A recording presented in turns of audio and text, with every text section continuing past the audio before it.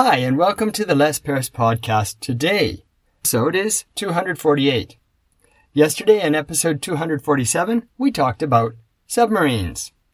And today, in episode 248, I'm going to talk about spelling. Spelling.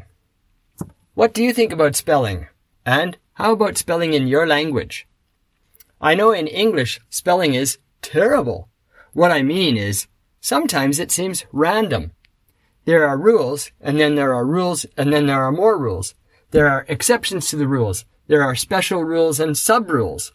In this case, you spell it like this. In that case, you spell it like that. It's terrible. And the words don't look like they sound, and they don't sound like they look.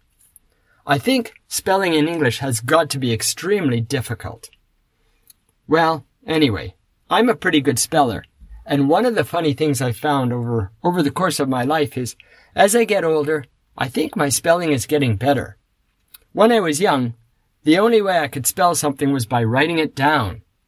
Now, I don't have to write it down. I can spell it orally, just like in the old spelling bees. What's a spelling bee?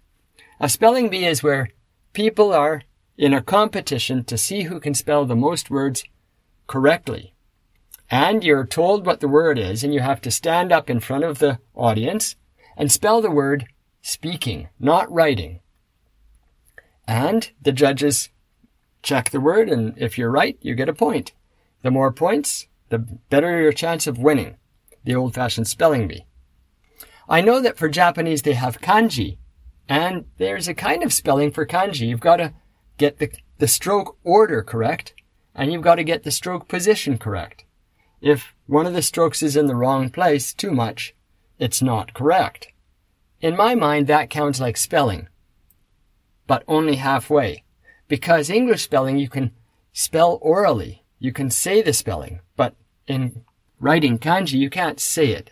It's all just lines on the paper, and you can't describe where you're putting the line orally. So you couldn't do a spelling bee for kanji. You could do it if you were allowed to write, though. How about your language? Do you have spelling bees? Do you have spelling difficulties? Is it easy or difficult to spell in your language? Are you a good speller? Well, thanks for listening through to the end of episode 248 of the Les Paris podcast. Episode 248 was about spelling.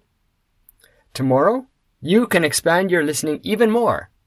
Please come again and listen to episode 249, which will be about noisy commercials.